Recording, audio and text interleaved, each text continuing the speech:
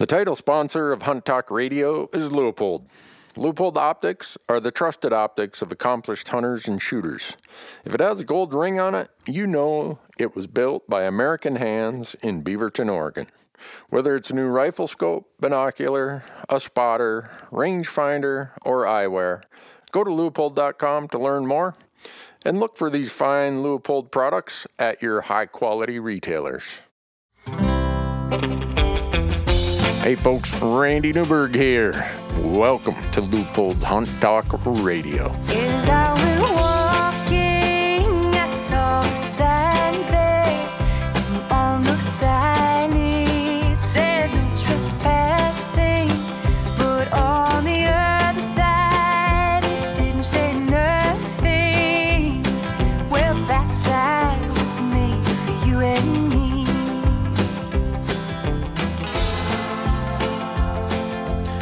Hey folks, Randy Newberg here with another episode of Leupold's Hunt Talk Radio. I hope that everybody is having a great summer. Hard to believe that it's already late July. Holy smokes. But anyhow, today we're doing a fun podcast. Marcus and Michael, the two guys from our crew that you know very well, they've been on this podcast many times, been on many of our videos. And Mike Duncan, Mike has been in some films we've done.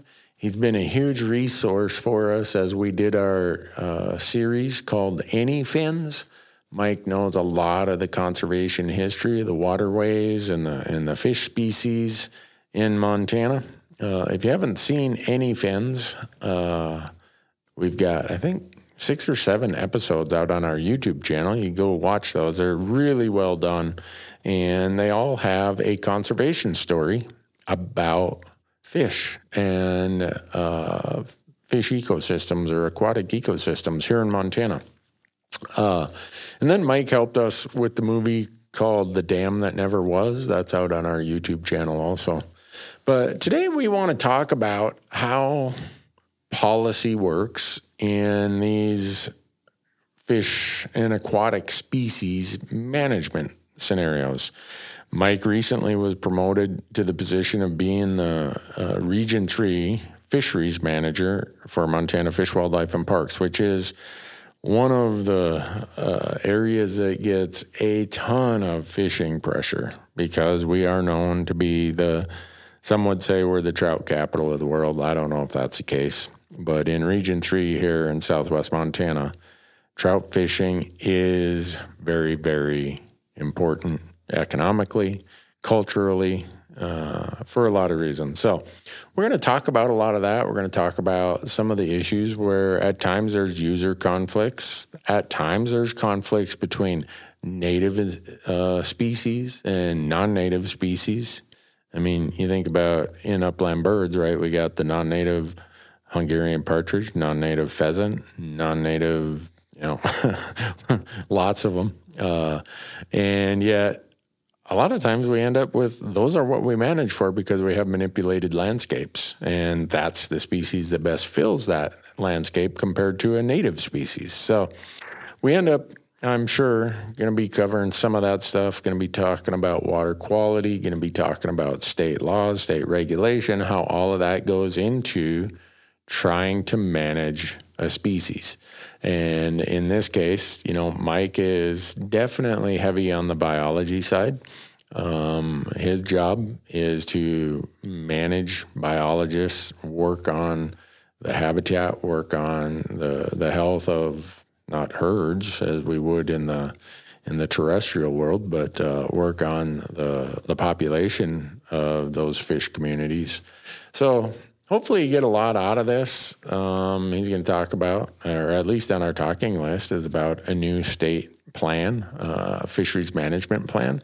And I think no matter what state you live in, there are these type of management plans. And that's why we talk about them so much. That's a chance for you to be engaged and be one of those people who make a difference. Maybe it's your comment. Maybe it's your perspective. Maybe it's your idea that strikes the note with the agency or with the commission that changes maybe a little bit, or maybe it changes the path forward significantly. So we're going to talk about that kind of stuff.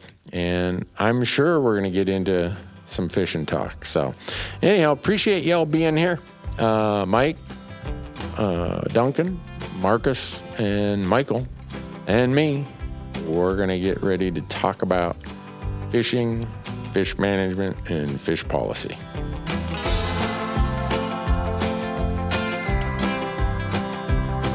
Well, folks, thanks for being here. It's another beautiful day in Bozeman, Montana. I should be out fishing today. We should be doing this from a boat. Yeah, I think round 2 is going to be from a boat. Why is it a 78-degree day and we're going to talk fishing and fishing policy and fisheries management and how that's different than the other things we talk about, like, elk management and commissions and all that, and we're not out there fishing. It's a shame. Michael's really the bugs disappointed. are popping. Yeah.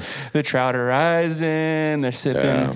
So anyhow, today with us is Mike Duncan. Mike has been a friend of ours for a long time. He is the Region 3 Fisheries Manager for Montana Fish, Wildlife, and Parks. Did I get that right, Mike? You did. Yeah. All right. Yeah. Well, thanks for being here. Thank you. And also with us today is Marcus Hockett. I'm going to make up a title for him real quick. Fresh Tracks Conservation Manager. Oh, wow. Nice. That's the most official title. And then we got had. Michael Parente. Fishing bum. Fresh Tracks Fishing Bum. Fresh Tracks Fishing Content Manager. How's Sweet. that? I'm cool with that. I'm cool with that. Because that position comes with a new boat. Yeah. Yeah. Ooh. Yeah, I'm cool with that, man. It's recorded. That it's official now. No, it was recorded. Yeah, that was humor. But anyhow, we got a list of things we want to talk about because I think a lot of people come to Southwest Montana and they're like, wow, what an amazing place, all this great fishing. And then they go there and they see entire float of, like a flotilla of armada of people floating down these rivers, whether they're fishing or floating to recreate or The whatever bikini it is. hatch. Yeah, I just drove by it like an hour ago. What did you call it, Michael? The bikini hatch. Yeah, just a bunch of people on inner tubes floating down the Madison River. Well, a lot of the rivers, not just the Right. Madison, but Yeah, I don't Yeah. blame them either. It's pretty fun. yeah. You it's- know. Oh, yeah, it's nice, relaxing when it's really hot out. Just go float down the river. But it is insane, Yeah. the number of people that you'll see on the river. And- And then also the amount of trash that gets thrown in the river from those people, too, is Really? really disappointing. Oh yeah. man, that'd piss me off if that was, if I see that. I'd trash. But I have to You say, should I be. have been one of them, not throwing the trash in the river, but floating down the river in an inner tube. I have been that person many times. I So know. Yeah. I don't I'm not care. talking too much smack. I mean, I fish in another part of the state, so if it's wall-to-wall inner tubes and rafts, I don't really care here because I drive somewhere else to fish. So I'm out there with a 10 and 12-year-old more than I'd like to admit. Yeah, Floating around. It's hard to turn them down. yeah, for sure. Yep. Yeah, Mike's your two boys. They're 10 and 12 now. Almost 12. Yep. Charlie will be 12 in another couple weeks. Sam just turned 10. Man, Yeah. I And feel now, old. now those floaters are paying into like the system as well. Like they have to pay their rec fee, which is new this year. Yep. Yeah. Starting in July. Like you used to just be able to use those fish access sites for free, and now they have to like use I don't know what it's called, like some sort of. They have to like pay $8 to. Yeah. So we've been getting quite a few phone calls about that lately, especially with all the discussion on rec use on the Madison the last few years. There was, some ideas going around to put a permit in place on the Madison just to better get an idea of not just angler use, but those tubers and other people just out to float. That didn't come into fruition, but we now have that conservation license in place that you need for any state land. So FAS, any of the wildlife management areas, state lands, for anybody 12 or older, as well as any of the mentor hunters that are 10, 11 years old. So you can buy those online, come into one of the offices, but you need it to use any one of those areas. Wow. Did they completely get rid of the recreational aspect? Because I know in past years there was like the state lands enhancement fee that was part of hunting or trapping, and then there was the recreation license that was only a thing for the last like 5 or 6 years. And I remember being told that you had to get if you were going to shoot on state lands or just recreate that wasn't hunting or fishing, you had to have that one. It sounded like there was a little bit of consolidation too, wasn't there? Yeah, so it's my understanding that if you're using them, you need that. And I'm not sure about the details about how it's going to get divvied up. Some of it stays with FWP, and then a chunk of it's allocated to DNRC for them to use too. Right. So. Gotcha. Yeah, because there's a split between who owns the land. DNRC owns some of the land. FWP owns some of the land. So, well, that's good. All those floaters, I think they ought to pay more than $8 though. Yeah, it's better than nothing. Well, I mean, they used to be. true. I mean, for those of you who don't know, like kind of what we're talking about, the lower, like the Madison, specifically the lower Madison, like during the summer, it's almost always too hot to fish, but it's not too hot to float.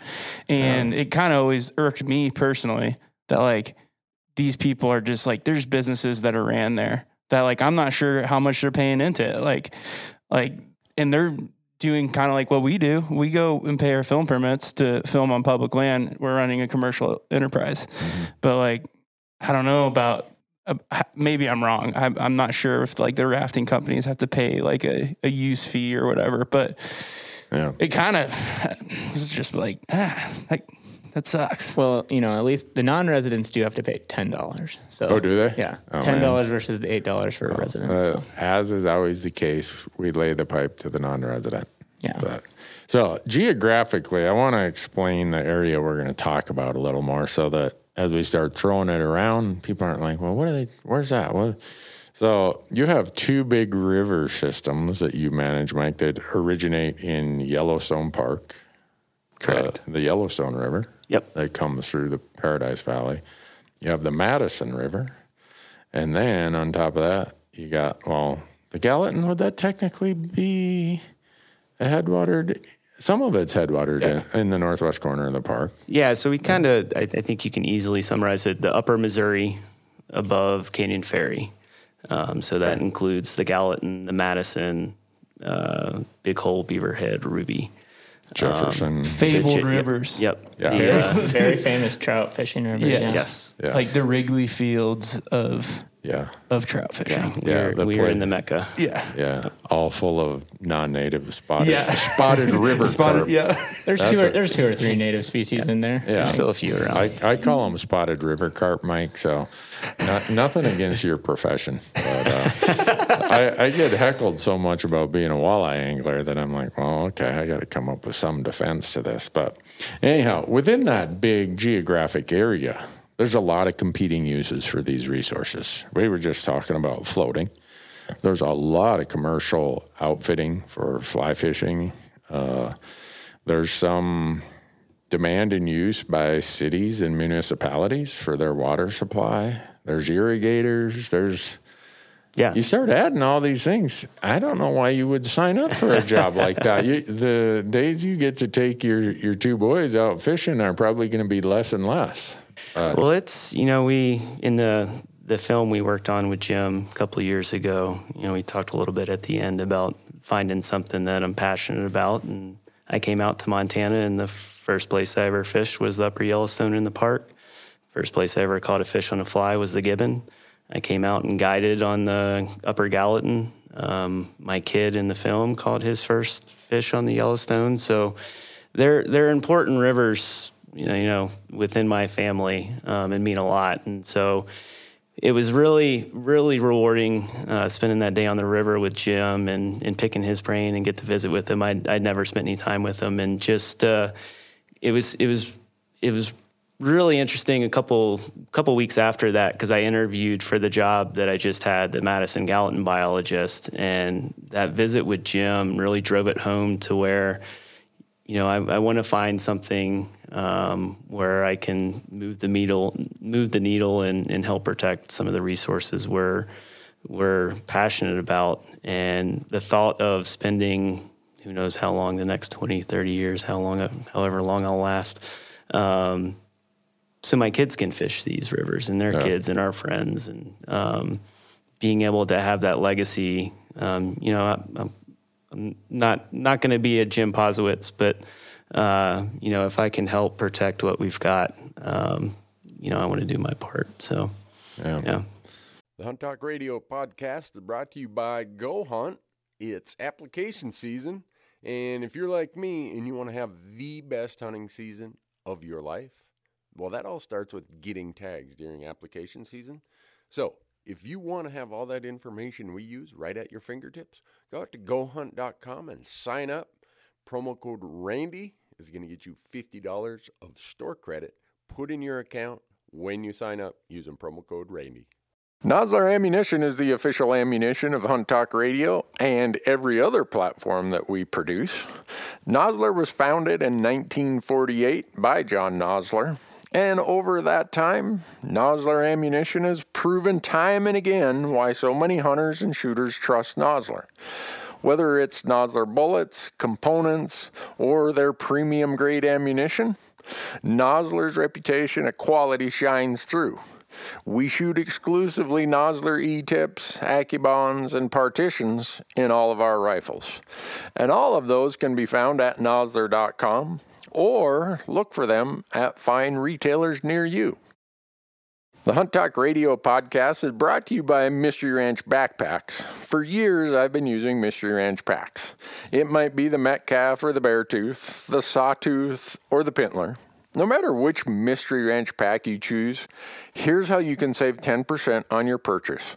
Go to the Go Hunt gear shop, gohunt.com, put a Mystery Ranch pack in your cart, and when you check out using promo code RANDY, you're going to save 10% off that pack and most of the other regular priced items in your cart. Mystery Ranch backpacks, can't beat them. Go check them out. Well, should we give the shameless plug for the film?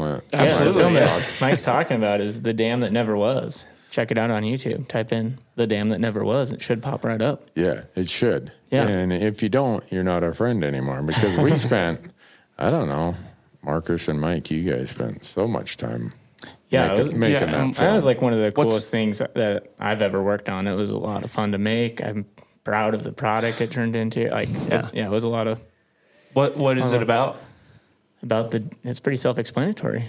The dam that never was. On what? On the Yellowstone River. Yeah. The longest undammed river in the lower 48. Well, pretty sweet.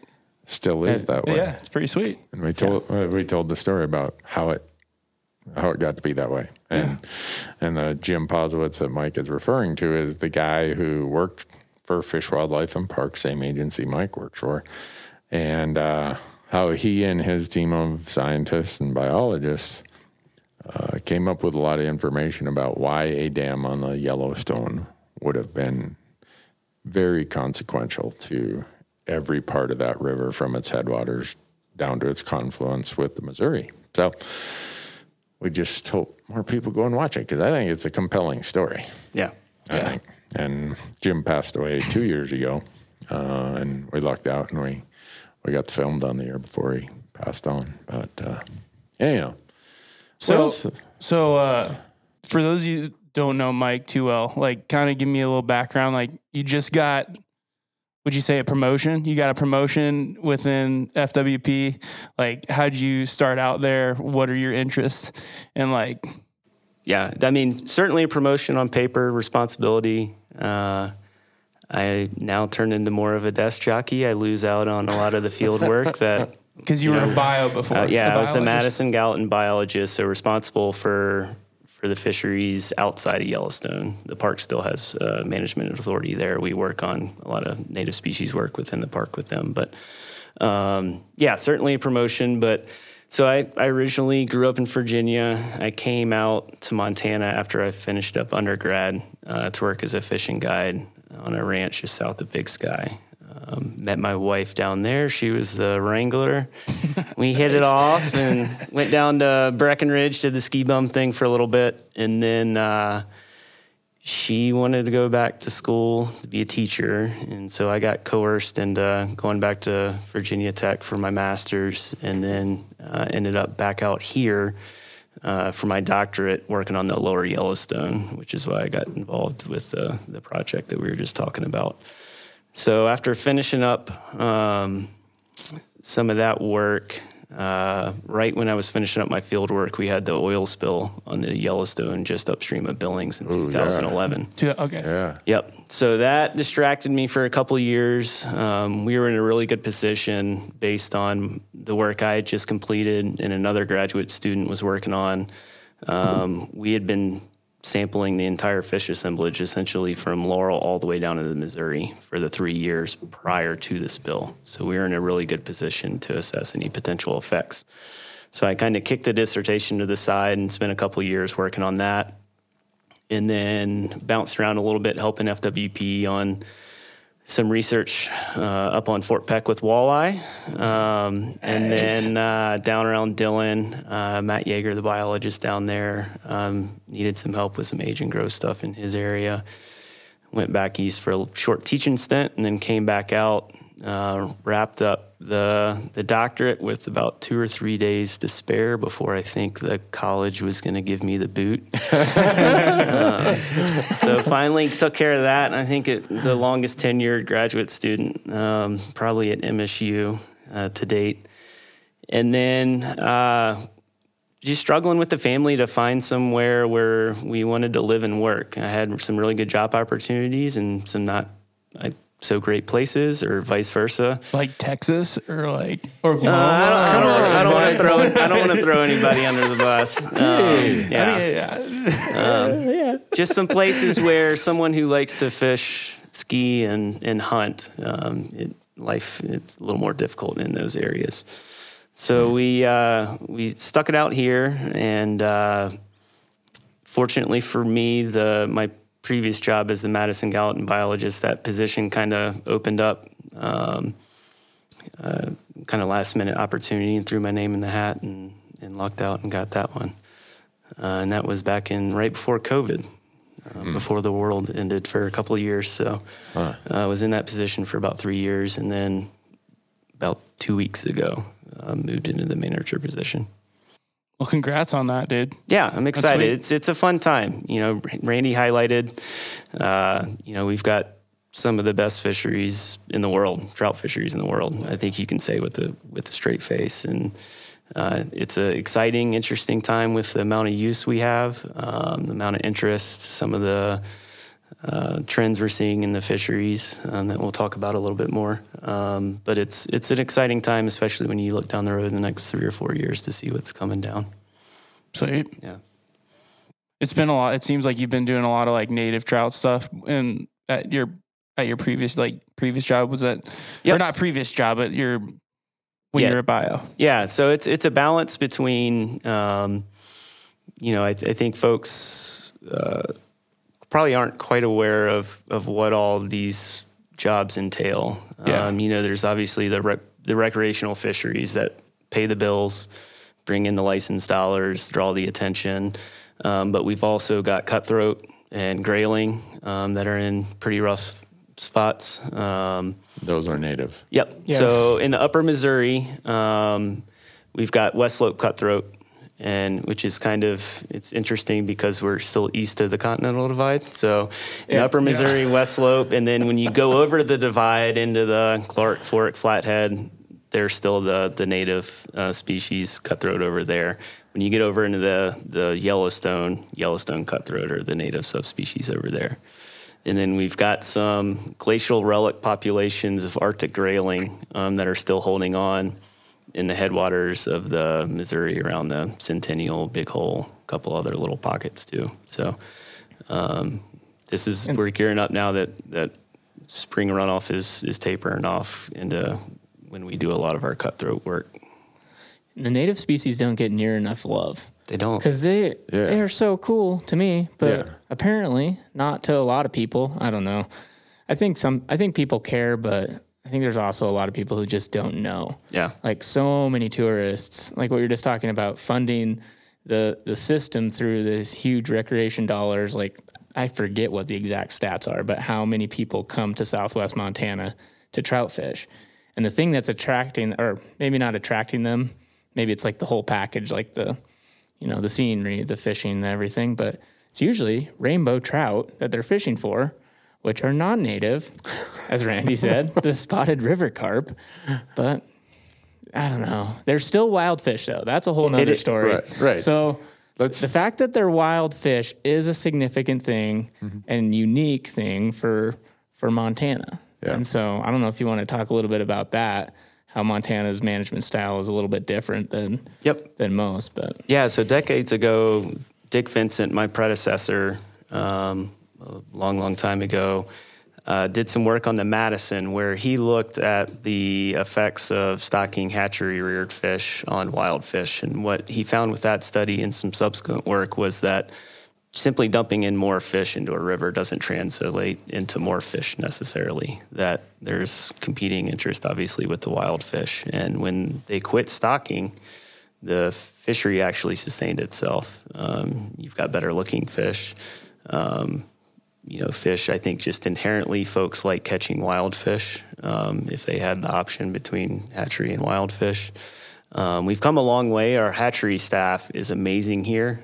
We work with them not only on native species, but the brood stocks we use for rainbows and a lot of our other game species. And they've been amazing, and they're great to work with. But I think just folks are excited to come catch wild fish. And so if you go to some surrounding states, they supplement pretty heavily with hatchery fish. And we don't stock rivers anymore in Montana. Right. We still will stock reservoirs, town ponds, that kind of thing when appropriate. But so rivers and streams, there's no rainbows that are stocked into or browns or brook trout or anything like that. Nope. It's just into reservoirs, isolated lakes, those types of things. Yeah, and that chain of reservoirs that you've got down around Helena on the Missouri, you'll have hatchery fish run out of those that people are super excited to catch on some of those big spawning runs.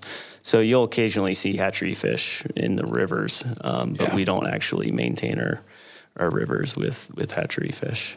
Which is kind of crazy because I feel like Montana's provided this amazing case study, yet people still, not to bash on other states, but like it's amazing to me that so many people or so many states are still, stocking rivers and streams. Yeah. When we've shown pretty sweet example of it can be really good if you just let wild trout do their thing. Yeah, if you focus on the habitat, maintain the habitat, and provide what the fish need, you can usually get by with the wild fish. Yeah, Montana has a couple unique things that maybe some other states don't have. Is we have reserved in-stream flows for our fish. Yep. What does that mean? What that means is that, and Mike would know the details more, but in a general sense, it means that as a water user, you can't just dewater the river and say, well, too bad, go stock some more fish. Those flows have to maintain at a minimum level. Gotcha. And that affects the priority of other users to make sure those stay intact. Yeah, so we do have what are called Murphy rights on a lot of our larger rivers that are the well-known trout fisheries. They're fairly junior, meaning that there's people with priority rights ahead of us. But if things get in rough shape, we can make calls on junior users. And we've done that in recent years. But I think being more proactive, a lot of our biologists, especially in Region 3, and across the state, not just us, but have really good relationships with an overwhelming majority of the water users on their rivers. Like the Big Hole, the Jefferson, have drought management plans.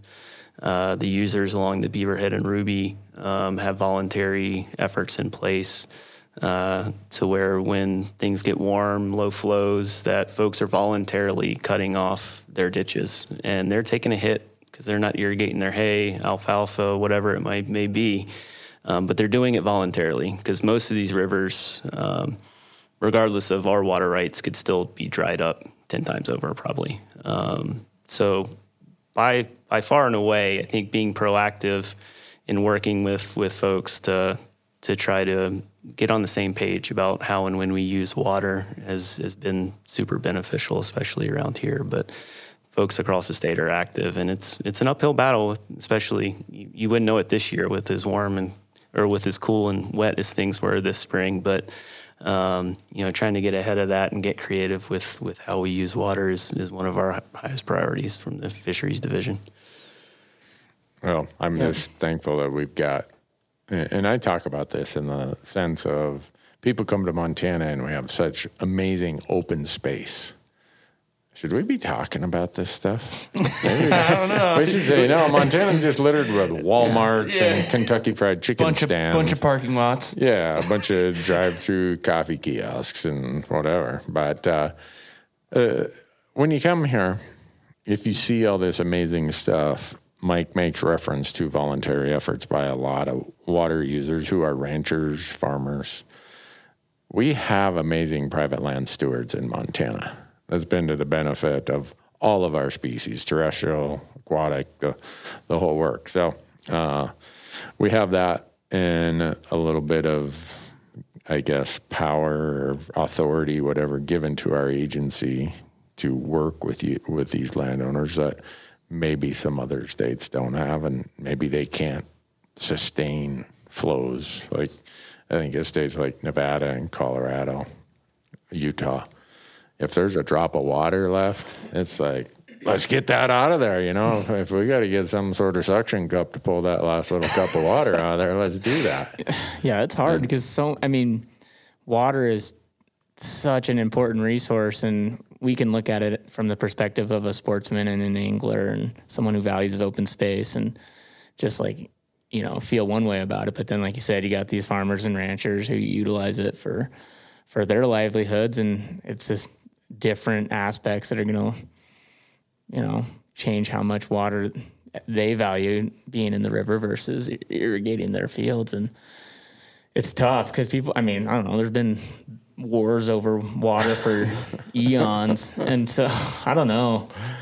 That's a very challenging thing. Cause I feel like that's what a lot of this boils down to, right? Is this how much water is actually in the river. Yeah. And if we don't have good snowpack, if we're drought in the last 4 years, and luckily some of the watersheds got a good big influx, but now, the big hole, right? We saw, and I'm sure we'll dive into that later. Maybe I'm jumping ahead, but.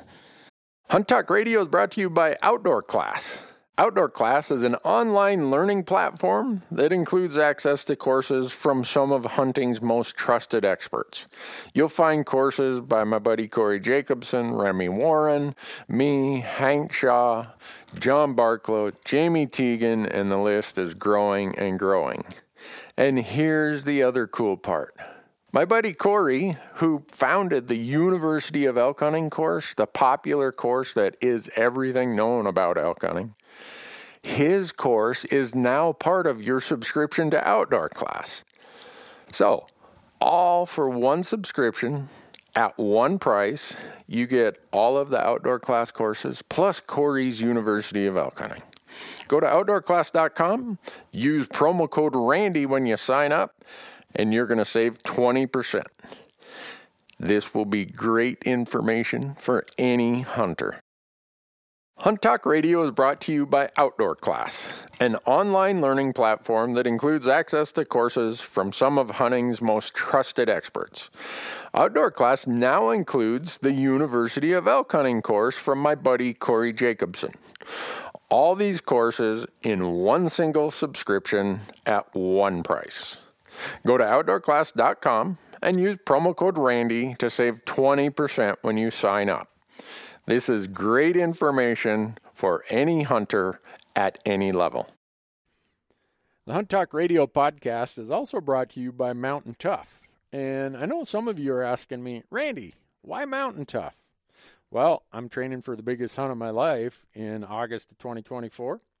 And now that I'm into this, I wish I would have done this when I was 39 instead of waiting until I'm 59. I've already started the on-ramping, and I'm progressing through the body weight foundation program, and I'm feeling so much better. I'm feeling better mentally, physically. I'm accountable to myself, and I'm pretty excited about it. So if you're interested in making an investment in your health and your hunting, go out to Mountain Tough, use promo code Randy, and when you sign up, you get 14 days to start with. They'll add another 30 days to your free trial when you use promo code Randy. Well, they're not so lucky there. Yeah, I think also timing in history and geography, somewhat we've been a beneficiary of that to some degree, that our rivers were not so over allocated as, say, the Colorado River, right? We don't have a Vegas that's on the banks of our river. We don't have Phoenix and Tucson diverting the Central Arizona project out of any of our rivers. We don't have a Denver or Colorado Springs that are draining the rivers on the Front Range of those states, or Salt Lake City. So our places where our best rivers are, it wasn't until some guy named Robert Redford made a film. The river runs through it. It's like the second or third year I lived here. It was like night and day of what it was like to what it is like. And but fortunately by then, Montanans had placed enough value on these rivers. Dick Vincent had done his work about stocking wild fish. So we'd created a core of our economy that placed a lot of value on these rivers and the fish in them as they were. And so that's given our rivers and the fish a lot more voice in the competition of politics and economics than maybe a lot of other places that had the unfortunate either history or just geography that we didn't have. So, yeah. Well, luckily, I mean, it's kind of, we live in a democracy to some extent. And, being able to, like you say, sway public opinion, you can get mad at a river runs through it for over promoting a resource, but at the same time, like what about all those people that now care about that resource? And so that's like the big thing. It's like, I think sometimes people get so mad about over promoting, but it's like, well, you're also creating an advocacy group of people that are excited about the resource. And I don't know, it's just at the end of the day, it's kind of what collectively we care about the most that's going to drive what happens in those places. If we collectively just want to de-water the rivers so we can have cool fountains next to our casinos, then who cares about trout? Let's go gambling. And that was the main reason I reached out to Michael and Marcus about joining y'all, is that, I think we need to get better with how we engage the public. We as in your agency, as FWP. Yeah. Historically, we've relied on putting out a press release. Hey, we're having a season-setting meeting at the office in Bozeman, 6:00 Thursday. Look forward to see everybody there. And that doesn't work anymore. Folks don't have the time, or for whatever reason, everybody's busy. We're consuming, as you guys know, our news content in a very different manner now. And so I think we got to reevaluate how we're engaging the public. And so trying to spread the word on some of these meetings and how we can get more thought and feedback from the public on how we're doing things. I know the folks that I work with here in the region, across the state, we genuinely want to hear from folks. We don't have all the answers. The more people we have at the table, it obviously makes the decision-making that much more difficult, but it's typically more well thought out and a better product in the end. So we want people showing up. We want people engaged. And so whether it's platforms like this, going out and finding people, we're reluctant to involve alcohol, but pint nights seem to be fairly popular and draw people. So just finding ways to get people at the table. And I feel like when you're sitting around a table like this, chatting with folks who might have differing opinions, you get a better perspective on where everybody's coming from. And even if you might not be able to get to the same mental space, you can at least, I think, walk away from the table more times than not agreeing to disagree respectfully and appreciate where folks are coming from. And that's really hard to do through email or when you're just not talking. And so working with everybody involved and keeping that communication going more consistently, I think is what we're trying to work on. Yeah. So I'm familiar with how, let's say, the elk management plan plug for the elk management plan in Montana. Comments are due July 31st, but anyhow. So we spend a couple of years working on an elk management plan, and that kind of guides the path forward for some set period of time. Fisheries, same kind of general thing? Yeah, so we've got a bit of a new process now. It'll be every 4 years that we update the statewide plan. 4 years? Every 4. The legislature has asked us to get it updated every 4 years. What was it previously? The last one, I want to say it was pushing 10. So I'm not quite sure. Much longer. Much longer. Our current elk management plan is 20 years old. Yeah, I can't. Damn. I shouldn't. This is something I should know, but I don't know the date of the one that we're finishing up with. But the new one will be updated every 4 years, and it's much more prescriptive in how it's laid out. And so what you'll see, and so the statewide management plan is we're hoping to be released for public comment in early August Of 2023. Yes, 2023 coming up now. We're setting up some public meetings, more open house to where we can just visit with folks in towns. We're going to have one hopefully in Butte and one in Bozeman the end of August. And then the plan will be released on our website. I know the EA and some of that will be on our public notice page within the FWP website. EA meaning environmental assessment. Yes, environmental assessment. Yep. It's going to be big. Really? I've heard rumors. Yeah, it's probably going to be 1,000-ish, maybe a little bit more. Pages? Yeah. And so the way we've got this one laid out, it's got details about all our native species work, whether it's cutthroat, grayling, sturgeon. It kind of references the individual conservation plans we have for those. And then it rolls out drainage-specific plans. So in my old position, I was responsible for the Madison and Gallatin drainages outside of the park. So in those sections, it would have identified, what we look for hoot owl restrictions or full closures because of temperatures or flows. What we're doing with native species, with cutthroat and grayling. Specific habitat projects. We're working with partnerships, whether it's with the feds or private landowners, but kind of outlining the projects we're intending to pursue over the next 4 years to give folks a heads up of this is what your biologists are up to. Are we missing anything? Is there anything on your radar that we're not seeing?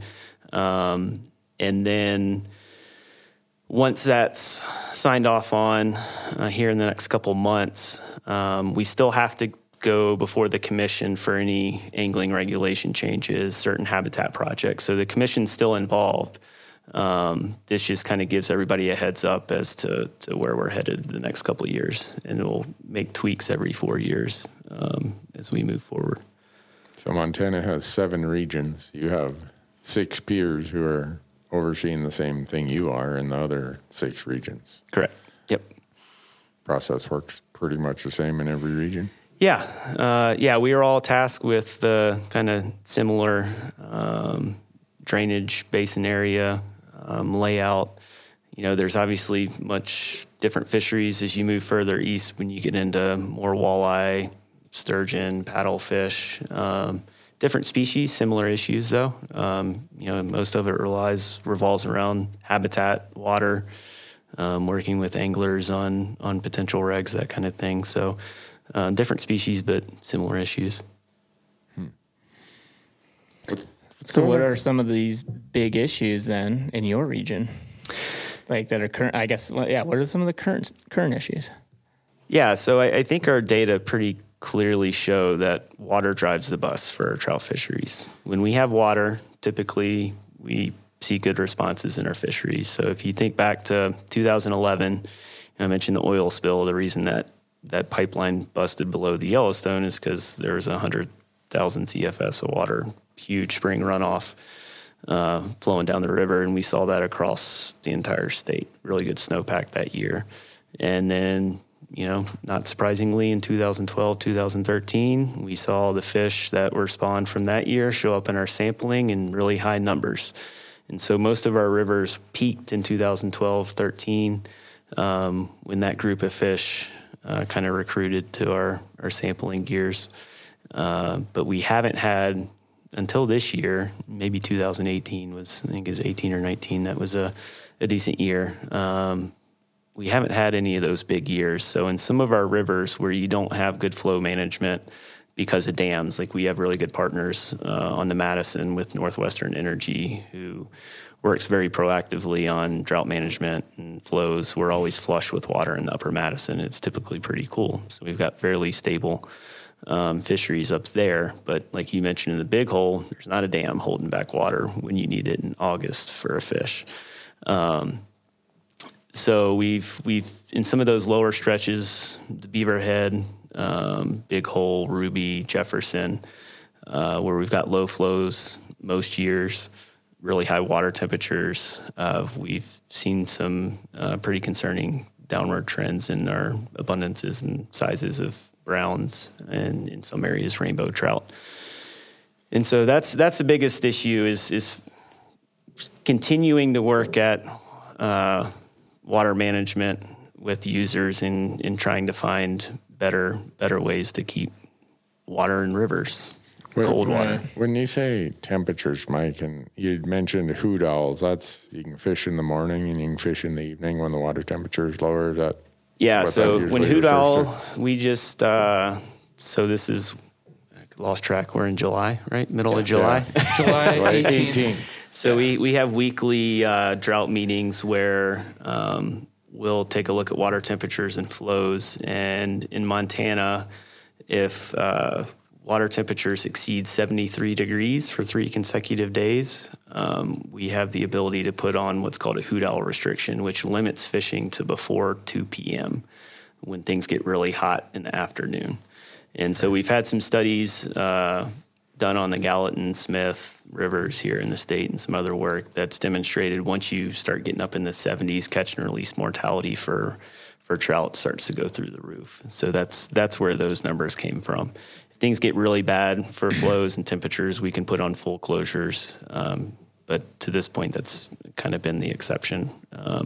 There's places like the Big Hole that have very specific drought management plans. So based on flows and some other criteria, we might approach things a little differently there. But trout are a cold water species. Yep. And when things get pretty toasty like they do in the Madison, you mentioned that this time of year, you're not seeing many people fishing the lower because it's pushing 80 degrees down there, which is rough on a trout. Yeah. Well, so and there, if I'm not mistaken, there were some new regulations on, I think it was the Big Hole and the Beaverhead maybe, with like single hooks and people encouraging barbless hooks and Like this year?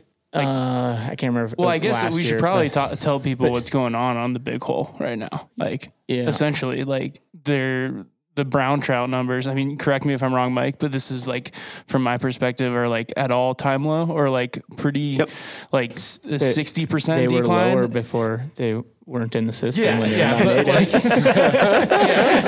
yeah, you know, but- yeah. So, like, if you're a trout angler, you probably have heard about this in the news recently, but like, it's kind of a big deal. The Big Hole's, again, one of those fabled rivers, and there's grayling in them that are native. And recently, there's just been like a huge die-off of brown trout. It's been a slow decline. Okay. Or some might not characterize it as slow, but it's been a substantial decline since that peak back in 2012 or 13. Yeah. And so on the Big Hole Beaverhead, well, the lower Beaverhead, most of the Ruby, the Jefferson, have been declining for the last 10 years or so and are at or near historical lows. Maybe not. Right. No. Yeah. I get it. We're here now. I like to poke fun at the rainbow trout and brown trout in the systems, but at the same time acknowledge that it's huge for the economy. It's huge for keeping people passionate about these places. Like it's where we're at. We're not going to go back to like all cutthroat. And, Right. Yeah, you don't have to worry about us treating the main stem Madison or Big Hole for cutthroat recovery. They will, for the foreseeable future, be rainbow and brown trout fisheries. Right. But so it's gotten to a pretty concerning stage where, we've had longer periods of drought, worse drought. In the 80s, the big hole dried up. The upper big hole was completely dry. Wow. And numbers weren't this low. So it's concerning, just not only for the low numbers, but getting a better handle on everything that's contributing to mortality. We know water and water temperatures drive the bus, like I said. When we have those good conditions, we typically have fish. What we want to get a better understanding for is not only that, but how other things like disease might be influencing things. Yeah. In the big hole, we occasionally see outbreaks of saprolignia, which is a fungus. It's kind of like, my kids brought home a bunch of goldfish from school last year. And I made the mistake of throwing them in the tank with the rest of the fish. And shortly thereafter, they got the ick. And it's that white cottonwood fungus, cotton-like fungus. And we see it in trout around spawning seasons. I wouldn't call it common, but it's not rare to see it. And it's usually a secondary infection. They're stressed out during spawning. They're making reds. They're fighting with other fish, moving around. For browns, water temperatures have been pretty warm, and so it's not unusual to see saprolignia. But the big hole occasionally will get pretty widespread outbreaks. We've had a couple pretty substantial fish kills over on the Yellowstone with PKD, mainly whitefish. We did see some trout. We had one on the lower Madison 2 years ago in the spring. And so we just want to get a better feel for how disease is contributing to mortality, affecting the fisheries. And so we've gotten support from our new director, who I had the opportunity to meet with a couple weeks ago. He drove down and met with myself and the biologist on the big hole and asked us what we thought was going on and what we needed. And Dustin and some of his staff sat with us for 2 hours, have met with us a couple other times, and have committed to getting us the resources we need to start figuring this out and kind of filling those gaps of, how much can we move the needle with water when it's probably the toughest thing to control, especially in places like the big hole, but other things like angling, where we can influence things with different angling regulations. How much is that actually going to affect things? So we can manage expectations, because we don't want folks to think that's going to be the end all. That's what I was getting at, or I was curious, because when you implement these regulations, how much, I get when things get so critically low that every little thing helps. Yep. But it seems like some of that stuff, I don't know, educate me on it. What are those, what do you hope to get out of some of the regulations, I guess? And so the biologists over there have worked the last couple of years on adaptive management plans for the Beaverhead, Ruby, and Big Hole rivers. And those plans are set up with very objective, clear criteria for potential angling regulations that we would propose to the commission based on abundances we're seeing in our sampling data.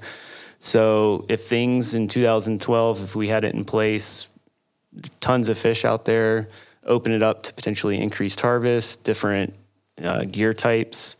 When things are really rough like they are now, proposing spawning closures and catch and release, because when they get really rough, any little bit of additional mortality is taking a slice of the pie. When conditions are really good, the population might be able to compensate better for some of those. But we don't have a really good understanding of how much those adaptive plans are going to influence the fisheries. And so we've gotten support, like I said, from the director's office to start working with Montana State University. There's the USGS group over there, the Montana Cooperative Fishery Research Unit, which is where I got my degree. My advisor's still over there. We'll work with a handful of professors in the ecology department and the co-op unit to set up studies where we've got a couple graduate students out there where we're going to look at adult mortality through some tagging studies where we can actually track individual fish through time, and through the use of angling reports, creel surveys, our own sampling, we can start to compartmentalize mortality and figure out what's influencing things when and by how much. And then we're also going to work on a juvenile study that looks at tributary contributions to the main stem fisheries. So where are those fish coming from? A lot of people presume that, the big hole fish are born in the big hole, they stay there the whole life, and that's actually not the fact. In a lot of rivers, not even close. And I guess if I can nerd out for a minute, I did my graduate work on the Lower Yellowstone and have done some other projects using a technique called otolith microchemistry. You guys know what an otolith is? Don't cheat. I know because you asked me one time, or you told me one time about walleyes. So fish have 3 pairs of bones in their head called otoliths, essentially their inner ear. And it's these small bones, like the fish I worked on for my dissertation were small minnows. The otolith for those fish is like a grain of salt. Trout are probably half the size of most folks' pinky nail. And so we can pull these otoliths from the fish. Unfortunately, they're inside the head, so it's lethal. But we get a lot of really cool information. And so these bones grow just like a tree. So think of sectioning a tree, and you can age the fish or age the tree based on the annuli. This bone does the same thing. So we get really good age information on the fish. It also grows in proportion to the fish. And so we can, through some not so fancy math, back calculate how long a fish was at each annulus and look at growth through time. The really neat thing is this bone's growing, the bony material, the chemical composition never changes. And so our bones are always changing depending on what I had for dinner last night, the beers I had, the drinks we're having now, health. Our chemical composition of our bones is mostly changing through time. These bones don't as they grow, and it stays the same. But they do reflect the water chemistry where they're at. And so if you've got variability in a couple metals and that we find, strontium and a couple others in the water, and it varies enough throughout the watershed, I can take that bone, put it in the spectrometer, and measure the chemical concentrations of a couple of those metals and relate it back to the water samples I've taken and recreate the life of the fish. And so the first couple studies I worked on this with was the one up at Fort Peck. They put millions and tens of millions of juvenile walleye in Fort Peck. They have no idea how successful those fish are. And so we can take the bone from those fish, measure the chemical composition in the very center of that otolith, and relate it back to the water samples I collected in the reservoir and all the tributaries, as well as the hatchery. And if the hatchery differs enough in water chemistry, I can tell you whether that fish was born in Fort Peck, the Missouri River, the mussel shell, or in the hatchery. And so it lets those folks know how successful they are and how they might be able to tweak things with stocking strategies. We used it on Hebgen, and we found, despite stocking 100,000 rainbows in the Hebgen Lake up by West Yellowstone every year, 90% of the fish in the lake are wild.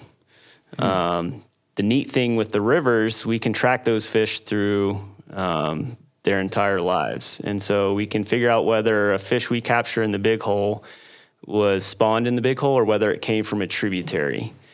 Or we can draw a transect across that otolith and figure out whether that fish is moving in the main stem or back and forth between tributaries. So it allows us to identify important spawning and rearing habitats, potential barriers, maybe a perch culvert in the forest that's not allowing fish to access certain streams like that. So we want to get an idea how these main stem fisheries are supported. Wow. That's, to me, that's, I think about how we radio collar antelope or elk or whatever, and you use that data based on how they move and, well, where did this one come from? Or even ear tags, right? Oh, yeah, we got this grizzly bear. We had to dispatch him. He had an ear tag, whatever. Oh, yeah, he came here from wherever, at whatever age, whatever time. So it's neat that you can do the the same thing with fish. Doesn't sound as easy as doing it with fish.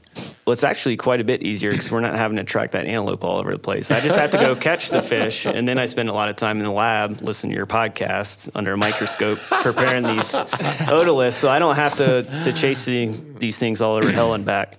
So it's actually fairly easy. So we're going to spend a lot of time looking at juvenile survival contributions of certain areas to get a better idea of where we should be focusing our efforts on. Yeah. And then I guess the last piece of the pie, and wrap it up, is the fish health component. Just getting a better understanding of how these diseases are influencing the fisheries and at a population level. You know, we're very reactive right now to how we deal with fish health. We go out and we look for some of the pathogens, but oftentimes we're waiting for the public to call us with sick and dead fish. And so get a better idea of baseline levels of these pathogens and then try to move it up to population level effects and a little more clearly identify the environmental triggers. They seem to usually get tripped by high water temperatures or periods of stress, but then you have some curveballs like on the lower Madison when we had the fish kill down there a couple of years ago. It was in the spring and temperatures were still in the 50s. So that'll kind of be the third component of what we're looking at on those 4 rivers. The Madison will be rolled into that. So going back to the big hole, do you guys know why it's brown trout? Because why brown trout decline over like a rainbow? Like I feel like a brown trout is a much more hardy fish. Like in Ohio, like that's the only trout that would survive. Yeah. We know water's playing a part in it in these long-term trends. But you're right. Like when a lot of folks, me included, when you think of browns, you typically think they have higher temperature tolerances, pretty tough fish. But in these lower reaches, we're seeing pretty substantial declines in the lower Madison. We're near historical lows down there. Things seem to have stabilized, so it's not getting worse down there, which is kind of a new normal. But there's some interesting life history involved with browns. You know, they're spawning just coming out of fall when things are really rough, high water temperatures, low flows. So they're probably in rough shape going into the spawn.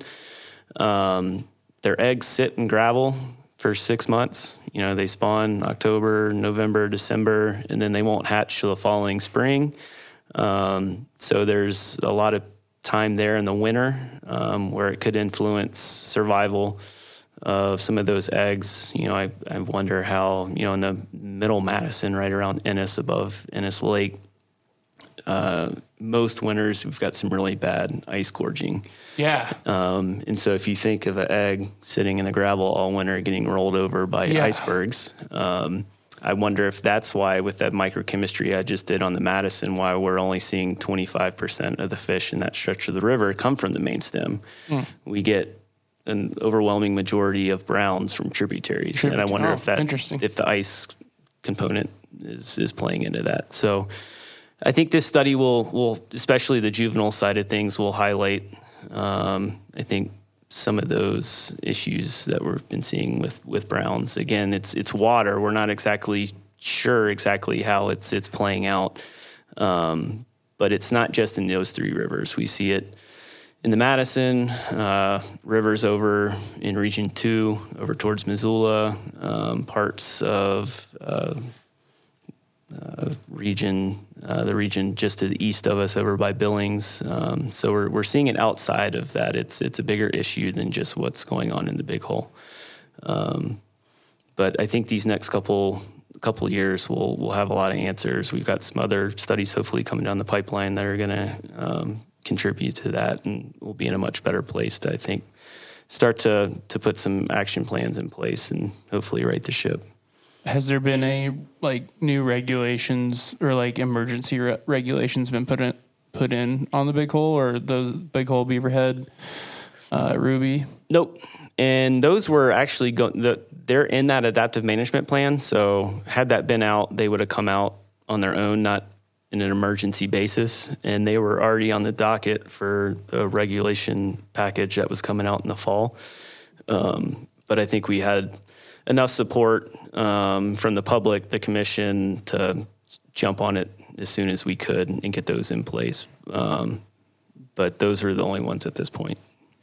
Yeah, and like some of the articles I've read, I've seen them highlighting anglers self-imposing their own regulations, which is cool. I get it. Like you want to do like make a difference, like barbless hooks or not, making sure you're not fishing once the water gets over whatever temperature you decided is the, like, I don't know what's the temperature that a lot of people talk about. Well, like 70. some people are like it just depends on who you are. Yeah. Right. It's like some people say 67, 68, 69, but like, I don't know.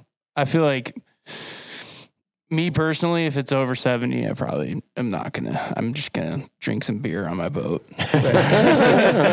But I'm also of the thought process of like, I don't touch hardly any, like relative to the overall spectrum of like fishing, like say you're on the Missouri or like you're on the Madison. Like, I feel like me as an angler, even though I do it all the time, I consider myself like a decent angler. Like I don't touch half, like an eighth of the fish in like that area. Like if you just like could look into some of those holes and in some of these rivers, like there's a lot of fish in there. And like, I feel like personally, my opinion is like the angler doesn't do too much and that's what for overall trout mortality. Like surely we do kill some. Like I killed one last night by accident, by hooking in the tongue, but like that hardly ever happens. Yeah. So, I guess what I'm getting at is, I mean, and this happens in the world of wildlife too, where people love to self-impose, their own regulations, whatever it is, to restrict harvest, to restrict like the potential, harming of a fish or whatever. And this is me talking. This is my opinions, no one else's. But it's just, to me, a lot of the times these are Band-Aids on a much bigger problem. And that's like, and it's hard to just watch things happen if you can't, and when you can't make big changes, so you want to do something. And so that's why we try to do something. That's why we put little white reflectors on fence for sage grouse. And it's like, okay, how many sage grouse are striking the fence? It's like, okay, I'm going to pinch the barb on my hook because like I don't want to, harass that or hurt that fish. And like, I get it. But at the same time, it's like, we just don't have enough water. Yeah. That's like really or we don't have enough sagebrush for sage grouse. It's just like, or we don't have enough water and there's a lot of people who need water. Right. And I get it. And it's like, there's a lot of bigger factors at play than just fishing and how, what's going on with the aquatic ecosystem. There's people's livelihoods at stake. So I get it, but I think it's just like sometimes I think you can go too far down that rabbit hole of caring about these like little micro differences. And in the scheme of things, it's like, it's not really doing that much, but like maybe how can we convince people to like advocate and care for like the things that actually move the needle? Yeah. That's what I like kind of gets me more excited. And I don't know the answer. I'm not as involved in the fisheries aspect for sure. And I think much less educated on it, but it's just interesting to watch how much people will like, there's some fly anglers out there who will just, would just be besides themselves. Like watch me throw a treble hook panther martin in some of these holes. Yeah. To catch a fish. And it's like, I have a higher chance of killing that fish for sure. But I probably would anyway. Yeah. I would just smack it on the head and I'd take it home and eat it. But it's just like, and people would just lose their mind. Yeah. But it's like in the scheme of things, like that's not what's harming these rivers. It's other things. Like there's just much bigger factors at play. Yeah. If you care about having bigger fish, that might actually help. Like you smack them, an average size one on the head gives another fish. Yeah, it all depends on, again, perspective and what you care about and how do you define what's a healthy fishery, I guess. But yeah, that's the tough part. Like, obviously wildlife need quality habitat too. Coming from the east, our fisheries are much more harvest oriented, and whether it's walleye or some other warm water fisheries around here, folks in general don't harvest trout. So it's a lot tougher for us to manipulate a population, especially from a size standpoint, using angling regulations where you might be able to influence things a little better with walleye or a bass fishery or crappie fishery back east, where you can tweak harvest limits. But folks in general don't keep trout, especially on rivers. You get myself included, not looking down on anyone, but when we get out in the winter and take the kids ice fishing, if we get some decent ice that they can skate on, and I can keep them occupied, they'll go out and ice fish a little bit, and we'll usually bring some home then. But it's tougher, and like you said, if they're not harvesting fish, catch and release mortality is generally pretty low. It's harder to influence things in a fishery like that, and so that's why we rely on habitat when we can. You only have, 3 main dams in your region? You got Clark Canyon, you got Ruby. Yeah, we got Ruby, Clark Canyon, Hebgen, and Ennis Lake. Yep. Yeah. I mean, some of those have been around a long time. Yeah, in very different uses. So Clark Canyon and Ruby are for irrigation. Yep. And so you'll have pretty low flows in the winter while they store water. And then this time of year, when folks have their pivots and ditches running, the rivers are running pretty good. On the Madison side, that's used for Hebgen, and Hebgen's used for downstream storage, for power production. There's actually no power production out of Hebgen, so flooding, downstream storage. Ennis produces a little bit of power, but Northwestern doesn't make that much money off power there, so it's not a high priority. And because of that, we almost always fill Hebgen every year, so we're almost always in really good shape for flows, water temperatures. They are great partners. On the lower, we have pulse flows. So right now, when the lower river's pushing 80 degrees, they'll crank the flows out of Ennis Reservoir up to, it's sometimes over 3,000 CFS. This time of year, it's cubic feet per second. It's down around 1,000, but just by the increased sheer volume of water, it takes longer to warm up. So it keeps water temperatures below 80 degrees. If we didn't have those pulse flows, we might not have a trout fishery down there at this point. Below the dam. Below the dam. Yeah. Yep. So we've got great partners over there with Northwestern. A lot of habitat work that we work on with them with some funding they provide to mitigate for the dams. But in general, we're pretty flush. Yeah. Seems like trout are like the only fish that benefit from a dam.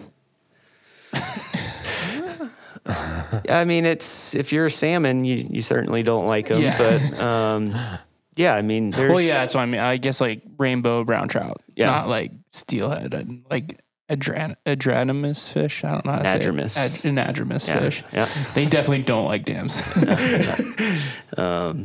So yeah, it's very different uses. Again, pretty good partnerships, especially on the Madison, to do our best to minimize the impacts of those dams.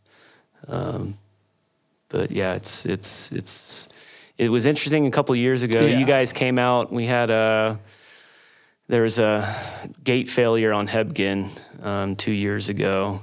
We actually, it was kind of the tail end of COVID. We were having our first fisheries division meeting, where we get all the staff from throughout the state together, and we're sitting in a meeting, and phones just start going off. Yeah. And the gate shut on the dam and cut flows on the upper Madison pretty much instantly.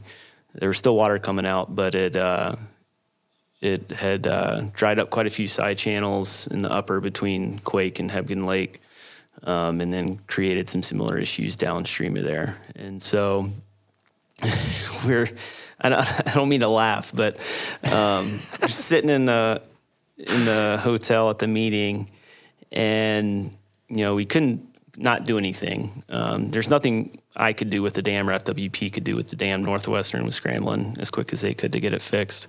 But we wanted to get over there, get boots on the ground, and take a look at things. It happened kind of at the tail end of the brown trout spawn. So we had a lot of gravels, or a lot of reds in the gravel for both brown trout and whitefish, which spawn in the fall. And so we got over there the following day. But the night before, I was looking to round up a couple volunteers and reached out to the local TU chapter, see if they could find me half a dozen people to come team up with Definitely us. found that. And so I'm sitting in the hotel, and Dave Ritter, who was actually on the film, The Dam That Never Was, he's now a palate surgeon biologist out in eastern Montana. he texted and he's like, "Have you been on Instagram?" I was like, "No, why?" He's like, "You might want to check it out." And so I get on, and folks started sharing that we were looking for volunteers on all social media platforms with our meeting place. And so we show up the next morning. I think I had reached out to Marcus and Michael, and they came over and lent a hand and show up to the grocery store over in Ennis. And there was, 200-300 people there? There's a lot of people there, man. That was a lot, yeah. And coming into it, you're expecting folks to be pretty fired up. This is probably one of the world's most popular, or at least the country's most popular trout fishery, and folks to come out firing. But to their credit, everyone, I think, was super cooperative, looking to help, not looking to point fingers, get out there and lend a hand. And it was an amazing day. We had people all over the river. Had to do a little quick tutorial on identifying reds, and we didn't want folks out there trampling things with those eggs in the gravel. But it actually ended up being a really good day, and I think we dodged a bullet. The forecasts were for pretty low temperatures, and we were worried about some of those exposed reds freezing, but that didn't happen. We stayed in the 30s. And as long as they're moist, the eggs remain viable and survive. And I think even though we had some side channels get dewatered, a lot of those eggs made it through, and Northwestern was able to, with a lot of work, get flows restored within a couple days. So we dodged a bullet. And it was a very different circumstance than the oil spill down on the Yellowstone in 2011. The party responsible for that one kind of kept their distance and wanted us to demonstrate some sort of injury or impact to the fishery. And Northwestern, to their credit, came out of the gates, recognized that they had screwed things up unintentionally, obviously. And so rather than try to demonstrate some sort of an effect at a legally defensible level, where we've got a lot of noise in our data. We don't have any data between the lakes. Yeah. It was 2021, and it was a terrible drought year. So you're already expecting low numbers anyways. How to decouple that from what happened with the dam. And so we sat down with Northwestern and some of our other partners and came up with a plan to move forward where we'll assess for about 5 years at some pretty big high levels, to where we look at our long-term sampling section down just below Quake Lake, did some electrofishing, and we'll continue to do so between the lakes, looked at juvenile fish in some areas just to demonstrate that we didn't lose that whole cohort or class of fish, and do some red counts just to make sure we're not missing anything big. But rather than go through the whole rigmarole of spending millions of dollars on some giant assessment, use that money to mitigate. And so Northwestern's put up some money to improve spawning and rearing habitat in the upper Madison. And so we actually met last week and have an engineer hired to do some work on a tributary just below Quake Lake that has some spawning fish up there and quite a few browns that will ultimately make their way out to the main stem. So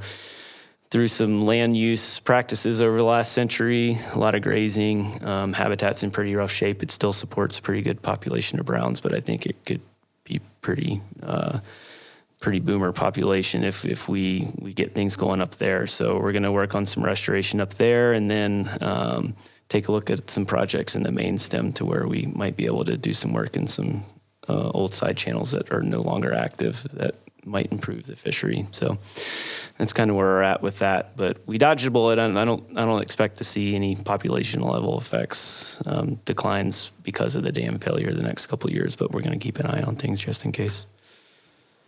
So we get into this really sticky part, Mike. The part everyone's been waiting to hear.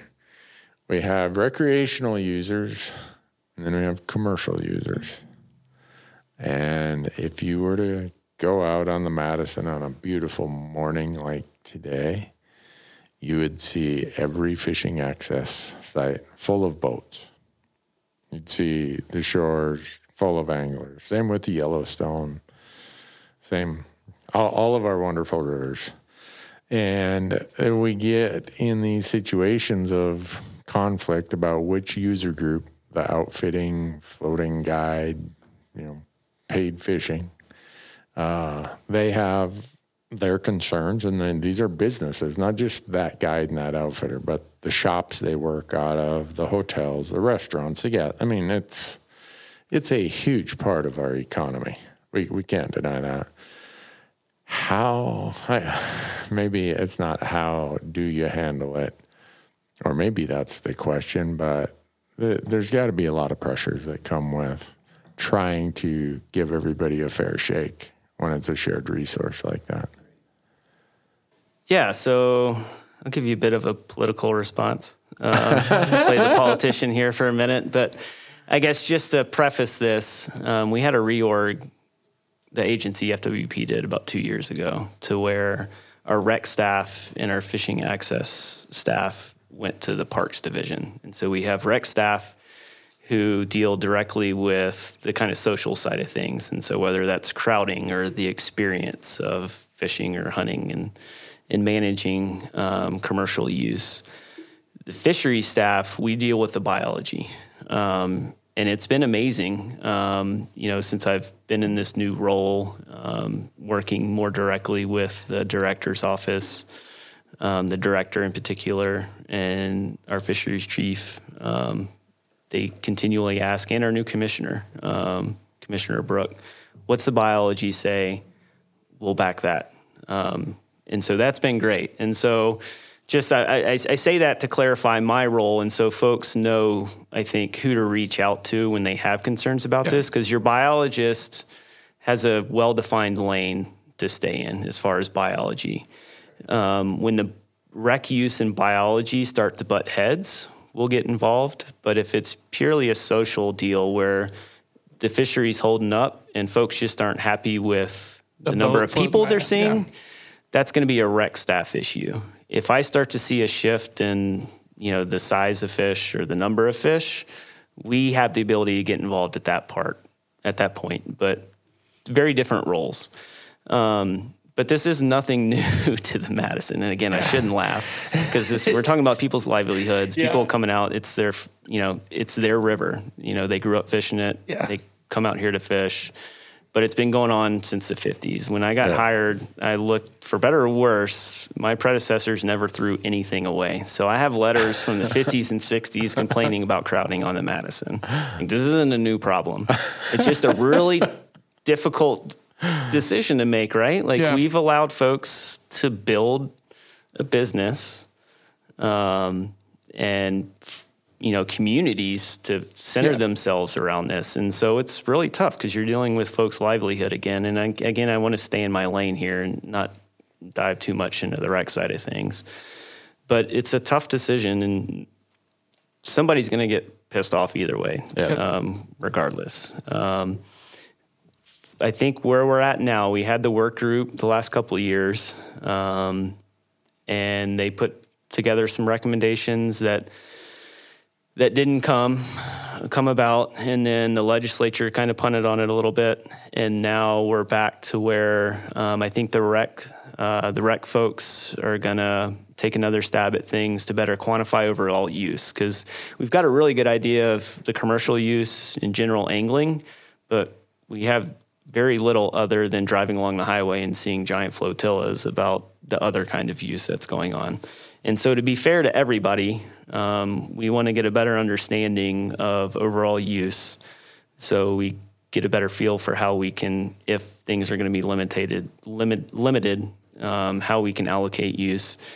And then from a biological standpoint, the Madison's a big beast. And, I've always worried, and it'll be whoever comes behind me as the Madison Gallatin biologist to kind of lead this charge with support from myself and others in the region, but to really get a better idea of the thresholds of use that we would expect to see changes in the size structure or abundances. And we want to be more proactive in that. I think a lot of times, whether it's hunting, fishing, a lot of agencies across the country are very reactive. It's hard to get out in front of things because people aren't seeing the change. It's coming, but it's hard for the public to see that. But to identify some thresholds of when we'd expect to see those changes in the fishery. We might already be there. It might be coming down the line. But for me, it's identifying those to help the rec staff and others come up with a plan on how we can protect that resource and others. It's just not on the Madison. Use is going up everywhere in Montana and across the West, and especially now that folks can work remotely and bounce around a little bit easier and stay in touch with folks. And so taking a more proactive approach to identify those thresholds, and they're unique to each river, and figuring out how angling and other uses affect those, so we can get ahead of it rather than, telling someone, oh, well, we just blew by it and you've grown your business, by 20%, we're going to need you to cut back. I'd rather give somebody, hey, heads up, based on projected use, 5-10 years down the line, we're going to need to rethink things, rather than being super reactive. That was not a political answer, Mike. That didn't sound like a political answer to me. It was a good answer. Yeah. So if I have a complaint that someone's in my fishing hole, I don't call you, I call the rec people, the recreation people. Yeah, we're happy. I'm happy to field those calls. But yeah, there's well-defined lanes now, and we work closely with those folks. They've helped out recently with some of the stuff going on in the Big Hole, meeting with anglers out there to get a feel for what's going on. So we work closely with them. But if it's purely a social issue, that's going to come from the rec side of things. Do we get to talk about native species? We got to get a little in there. I know we're probably running long on time, but we got to get a little. We got to get a little bit in. Yeah. So can you tell us about some of the native species stuff that you have going on? And I guess a lead in. I'm curious if you have a ballpark estimation of, maybe even just within Region 3, like what % of habitat of their historic habitat do native, even if you just want to go to native cutthroat, but native, you got native cutthroat and grayling and.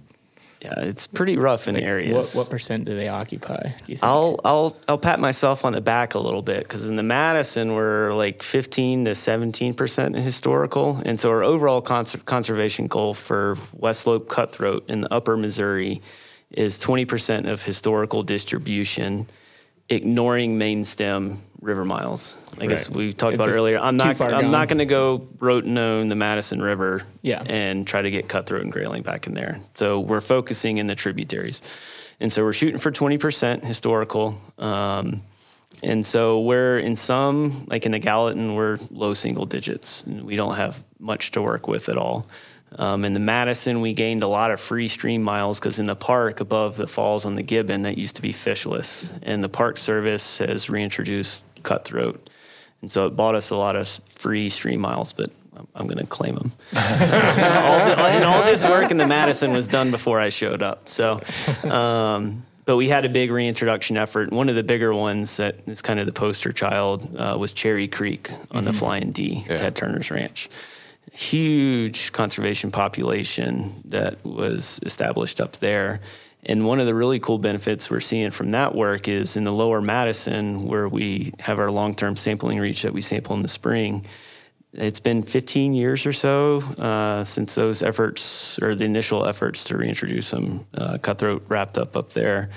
The cutthroat have filled out all the habitat and are starting to spill out in the main stem to the point where we're catching enough to get estimates of 80 to 100 cutthroat per mile in the lower Madison. And nice looking fish, 13, 14. If you guys, I think you've mentioned seeing a couple. Some really nice ones in there. Yeah. And I get probably more calls about that than I do just about anything else. And so that's been super cool to see the last few years. But yeah, we still got a long ways to go. I think anyone within the agency right now will probably outside of the Madison not see that goal achieved in their basin. And so we're shooting for 20% in each one of those basins for a cutthroat. If you went over the divide, like up in the Flathead or Bitterroot, folks would, be super nervous about being at 20%. They've got a lot more to work with over there as far as cutthroat. They're still fairly intact in certain areas. they have a bigger issue with bull trout on their hands over there, but still a lot of work to do to maintain the populations they've got there. And then the other big task is trying to maintain and recreate some of the grayling populations that we have left. As Marcus mentioned, there's population left up in the Big Hole, the last remaining indigenous fluvial population in the lower 48. We've got some in the Centennial that live most of the year in the lake and then run out to spawn. We've introduced, Marcus came out a couple of years ago, and we got genetics on some populations that were established in some mountain lakes. And those efforts were to look at the ancestry of those populations to see where they came from, to see if we could best match genetics for our reintroduction efforts. So we can determine whether that population was established using fish from the Madison or the Big Hole, and then find an appropriate source to pair up with our efforts. And so we're taking a big swing at reintroducing grayling up in some tributaries above Hebgen. Centennial Lake's a tough one right now. That lake's super shallow, and we've identified overwinter habitat as the major limiting factor. And so finding a way to improve oxygen concentrations in the middle of winter, in the middle of a wilderness area of a wildlife refuge, is proving to be difficult. And then working with flows on the Big Hole and non-natives up there. And so it's been awesome. We've got a lot of support from the hatchery to raise fish, to fry and fingerling for reintroduction efforts, to help with egg production. And so it's been a really super collaborative effort the last couple of years, where we're putting out millions of fish, and we'll take a stab in certain areas for 3 to 5 years, try to get out as many eggs or fish as we can, see if we can get something to establish, and then kind of reevaluate at that point. And then just over the hill, I don't want to leave the Yellowstone out of it, but the biologists over there in the upper Yellowstone, they've got some projects in the Shields and up in the park and just outside of the park, up in the Beartooth, where they're working on some Yellowstone cutthroat reintroductions and working on getting rid of a handful of pesky brook trout and rainbows up in the headwaters of the Yellowstone just outside of the park, to make sure that they don't compromise everything downstream. Well, that's what I was going to ask too. So, because a lot of these streams aren't unoccupied, because what's living in them? It's a lot. There's non-native brook trout. There's hybrids. So Yep. What is the process for deciding? Is that stream too far gone, with hybrids, or is there a kind of a way you evaluate which ones to remove the non-native fish before reestablishing, or I guess how does that process work? Yeah, so if you're not familiar with cutthroat, they're closely related to rainbows. Rainbows are from the West Coast, fairly close by, but they're closely enough related to where they can hybridize. And so that's been one of the bigger issues with cutthroat. Is we've introduced rainbows, they've hybridized to the point where they don't have any conservation value anymore. They're awesome to fish. They provide great recreational fisheries, but from a cutthroat standpoint, they're no longer a cutthroat. And we use the 90% genetic kind of threshold to identify those conservation populations.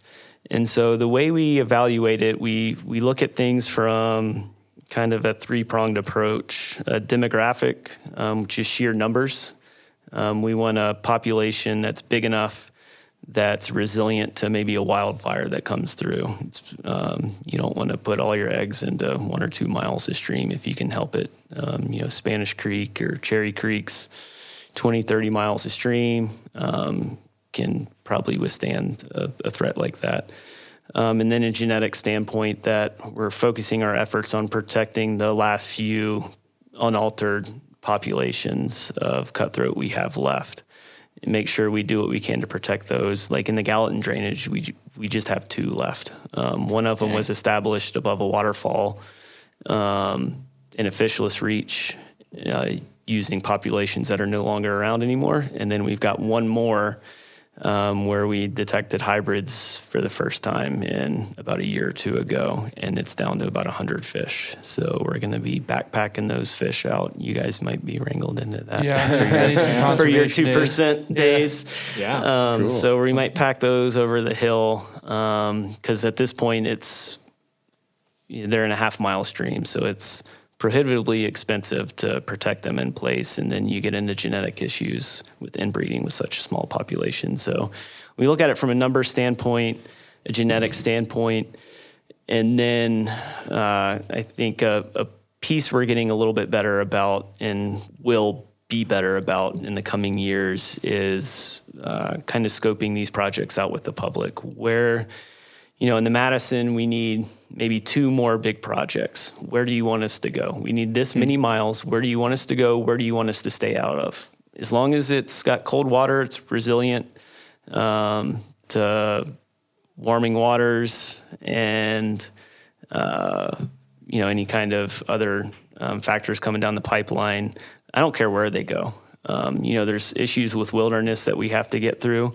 But if the public wants us staying out of this brook trout stream, which, we have limits of 20 brook trout, folks can harvest a lot of fish out of there, and we can go over to another stream that's maybe not fished as much, doesn't provide the same recreational fishery, but still gets our conservation goals.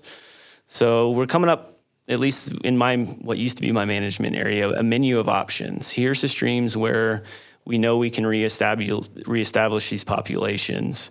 We need this many of these projects. Tell us where to go or where to stay out of. And I think we'll continue to chip away at them over the next couple of years.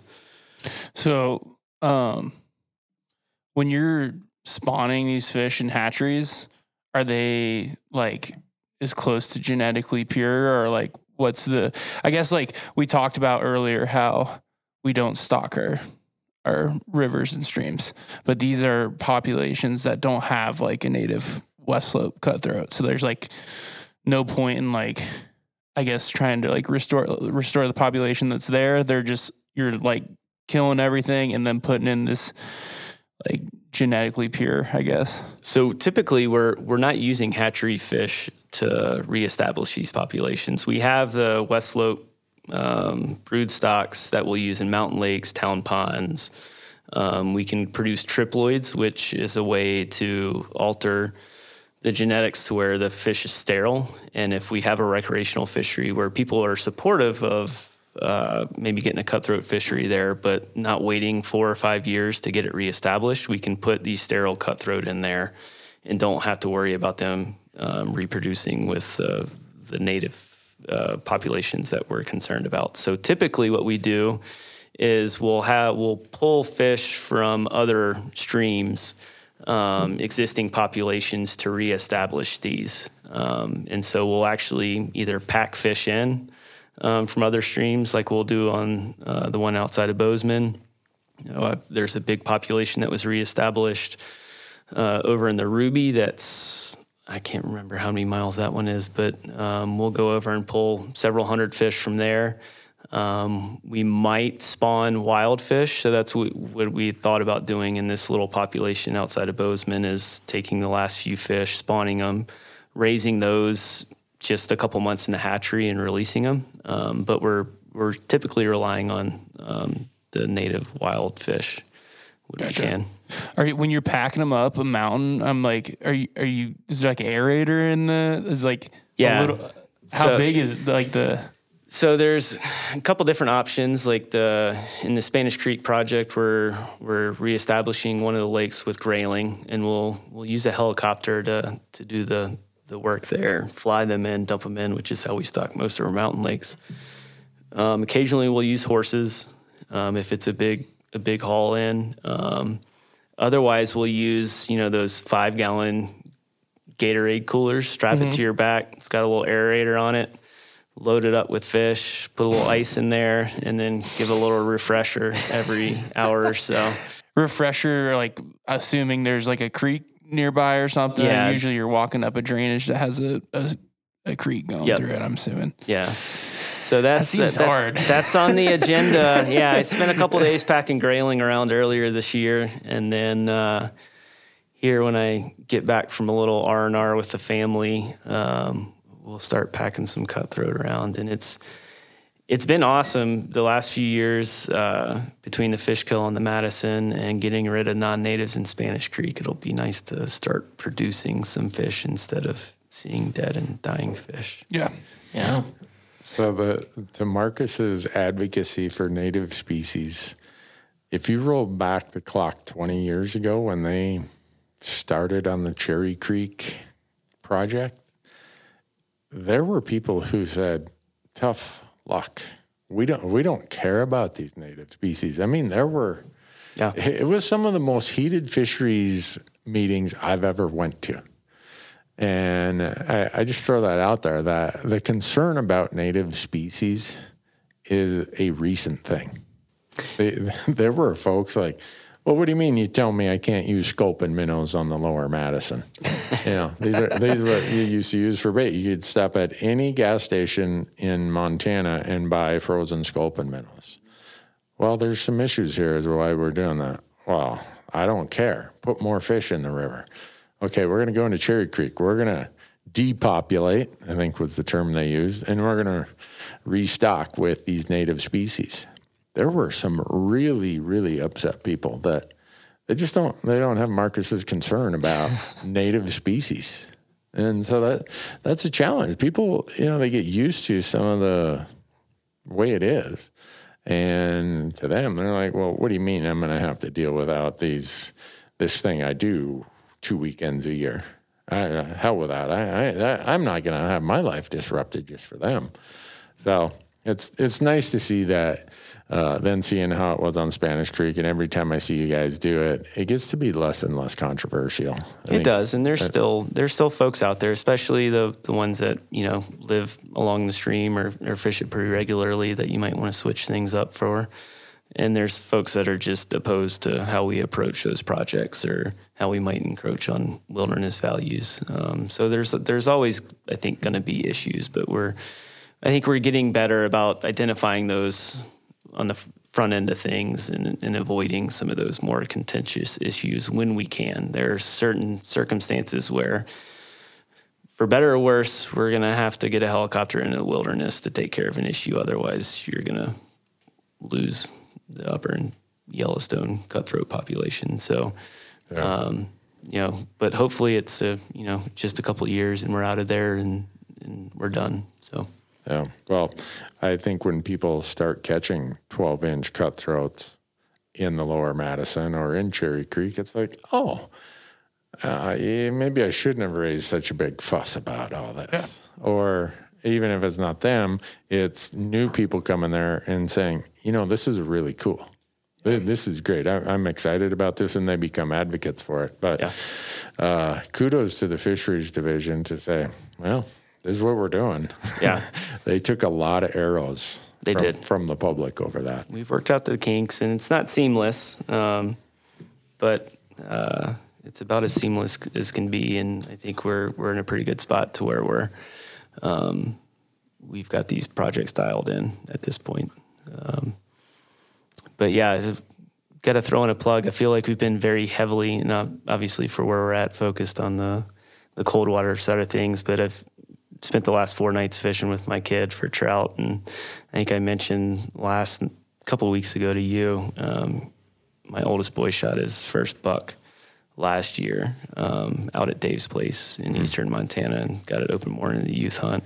And then Dave took us out chasing sauger, and Charlie got his hands on sauger and some smallmouth for the first time and came home and couple for fish tacos. And first bite, he's like, "What? Why do we even bother with trout? This is so much better." It's like, well, you got to drive 4 hours to get to these guys, bud. But that's why the warm water gets so much love because they're so delicious. So I'm creating an advocate for the warm water side of things. Well, warm water also for certain parts of the state funds a whole lot of the fishing. Yep. But what else we got on our list, guys? Yeah, you had our talking points. Did we cover them all? I think we covered most of them. You got Mike, you got anything? I don't. We hit the big work-related stuff. yeah, I'm happy to. You got any fun fishing trips planned? I've never left the country. Actually, I take that back. I went to Quebec for an afternoon when I was 20 with a buddy from college. We were in Maine. For an afternoon. We were in Maine backpacking and rafting, and we're like, let's go to Quebec. We can get some beers over there. So Katie, my wife, got me a passport last year, and we're heading to Belize next Friday. Whoa. Yeah. Nice. And that wasn't even a plug. I don't think we even talked about that. But yeah, so I'm heading out with the kids and wife to Belize for 10 days, get a couple days of bone fishing in, maybe try to chase some permit and tarpon. And the kids have gotten on the consumptive side of things, so they're looking forward to taking the kayak out in front of the little villa we're in and dunking bait and seeing what we can pull out of the reef to eat. Nice. Yeah. Sounds So fun. I'm looking forward to that one. Yeah. I'm kind of on that side of things. Yep. How about hunting? You draw any tags? No. I used up all my luck early, and a lot of folks on Hunt Talk will probably give me a hard time because I ate most all of them. Randy tagged along when I had that bison tag the year after you did in West, and nothing was really moving out. But no, we still waiting on antelope.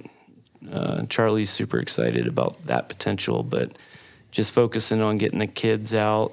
My parents moved to town last fall, so Nice. dad's itching to get out this fall, so get him and the grandkids out together. And I shot my first pheasant last year. Got the dog on some birds, so I'm excited to chase some birds. It was the first time I didn't punch a tag for myself last year, but had a blast getting some other buddies on animals. So we'll chase deer and elk. Sweet. Yeah, no sheep for me. I'm a jerk. Marcus, when you're packing into your sheep scouting, you could carry some fish in there for Mike. Yeah. Just let me you know go. what streams need some. Yep. It's good training. Yeah. Those pack heavy packs up the mountain. For sure. Well, we're blessed to live in a place that still has the level of water quality and quantity that we have. I kind of take it for granted. I shouldn't, but I do. Yeah. Then you start thinking about big picture stuff. Has water temperature changed a lot in the last 30 years? A friend who does a lot of research in coastal estuaries and saltwater communities, they're measuring just very small changes in water temperatures are causing huge changes in their plant communities, the nitrogen cycling, all that. And I'm like, oh man, this this could be way more complicated than just, whether or not you got to pinch the barb down on your hook. And Yeah, it's tough with the fishery side because it's underwater. Most folks don't see the change. It's not like, with your elk or antelope or whatever it might be running around all around you and you see the decline. It's a little harder to connect the dots when it's under the surface. We see a lot of it with bugs, especially salmon flies. They're very, very susceptible to changes in temperature, and so we start to see those lower stretches of the rivers lose those salmon fly hatches, and they're creeping upstream. And folks recognize that. Yeah. When your salmon flies aren't showing up, you start to take note. So we see it in a lot of different aspects of the fisheries. Yeah. well, I don't think we're going to have an elk management plan that gets updated every 4 years. But it's good to learn how this stuff works, Mike. Michael and Marcus have done this series, Any Fin Goes, for 2 seasons, and we're always scratching our head wondering why more people aren't interested in conservation, because all these trips they've done were about the conservation of fish and aquatic ecosystems, and there's so many parallels, and I think most of our audience does fish in addition to hunt, but maybe they just don't want to be bothered with the fishing stuff. I don't know, but to me it's fascinating. I look at how many days I spend hunting. I spend a lot of days fishing also, and actually in Montana, I didn't an elk or a deer tag last year. So I ate more native, non-native caught walleye in terms of poundage than I did native elk, deer, or pronghorn in Montana. Also cost me a lot more per pound. Yeah, thank you for sharing the family recipe too. That walleye from up at Fort Peck when I was up there. Yeah. Happened upon a pretty good one when I was pike fishing. Yeah. First cast. Nice. Yeah. You liked it? It was amazing. Yeah, the kids loved it. Parents loved it. Set a high bar to the point where my folks, when I try to dump fish on them, they won't cook it. They're like, "No, we're coming to your place." So like yours. I was at an event, was it this spring, where a guy used to have a fish, like seasoning or breading or whatever business. And I was telling him about it. And he's like, well, let's fire up a fish seasoning business. I'm like, like I don't have enough today. If it's endorsed by Mike Duncan, you've had it before, Mike, but you don't really care for fish. I'm not a big fish dude, but I definitely like that one. I'm starting to, walleye's good. Yeah. Flavorless is what you mean. Yeah. It takes on the flavor of whatever you season. It's good stuff. No, it's Marcus. Come on, man. This is the same guy who says that mule deer wins every taste test. It has. Every taste test that we've done. I think We're going to do another one of those. We're going to have to do a blind taste test. And Randy, I'm really curious to see what he can identify. Because I bet it's none of them. Probably right. So I'm not going to get my neck in the guillotine here by saying I'll know that for sure. We should also, we could do a blind taste test with walleye and smallmouth bass. And that would be cool. Some other white flaky freshwater drum. Put that in the mix. I think that'd be good. Yeah. This is probably sacrilege to even mention. Do you smoke walleye? You know, I just got home from Minnesota last night, and the topic came up, and some guys who do it are like, it is the best smoked fish you're ever going to have. Really? I'm like, wow. It never entered my head. Smoking, that's what you did with suckers and sturgeon, and pickling, pickled pike, whatever. Walleye, that was like, you would never do anything like that with a walleye, but I found out that some people do it. It'd be hard. I don't fish them enough to, I think, want to toss one in the smoker. I finally got one last year, a smoker that is, and got into kokanee a little bit last fall and saving some fish from this winter. But it'd be hard for me to toss a walleye in the smoker. I think. Yeah, that's the thing. They're just so good. It's like cutting up a backstrap to put in a stir fry or some stew. It's just just fry it. It's really good. Just grill the backstrap and it's really good. Yeah, I'm down to 2 bags of walleyes left. Oh, yeah. Kim reminded me of that when I came home the other day. Hey, did you know we only have 2 bags of walleyes left? Which is kind of code word for we might want to go fishing before you hit the road again. You're going to be busy in another month. You got to get on it. Well, thanks, guys. Thanks, Mike. Appreciate it. Appreciate you offering to come over and give us an insight about how fisheries management and thanks for having me. This was great. And you and any of your peers in agencies, we always have an open mic to anybody who wants to come from an agency and talk about how they do things and how conservation works, how management works. Awesome, thank you. It's what we live and breathe, and we want to see that done as well as possible for us and for our audience. So we'll take you up on that. And anybody listening, as painful as this may be, don't hesitate to give us a call. Bad or good. If we're not hearing from folks, gets me a little worried. So even if it's for the bad things, give us a holler and we can work through it. And what's the number down there? And 994-4200, I think is what it was. I think so. That's how often I used to call that number. I could be wrong with that. Now they're going to cry. It's probably a university number. Someone's going to be like, Randy Newberg gave me your number, but I think that's what it was. So. Yeah. The most, I can say unequivocally with all the fishery staff, we love getting the phone calls and talking to folks. So don't hesitate to give us a shout. All right. Well, thanks. Yeah, thanks, Mike. Thanks, guys. And folks, if you're listening, go and watch Any Fins and go and watch The Dam That Never Was. They're all out there on our YouTube channel. So hope you'll go check them out. When the sun came shining and I was strolling and the wheat fields waving and the dust clouds rolling, as the fog was lifting, a voice was chatting. This land was made for you and me.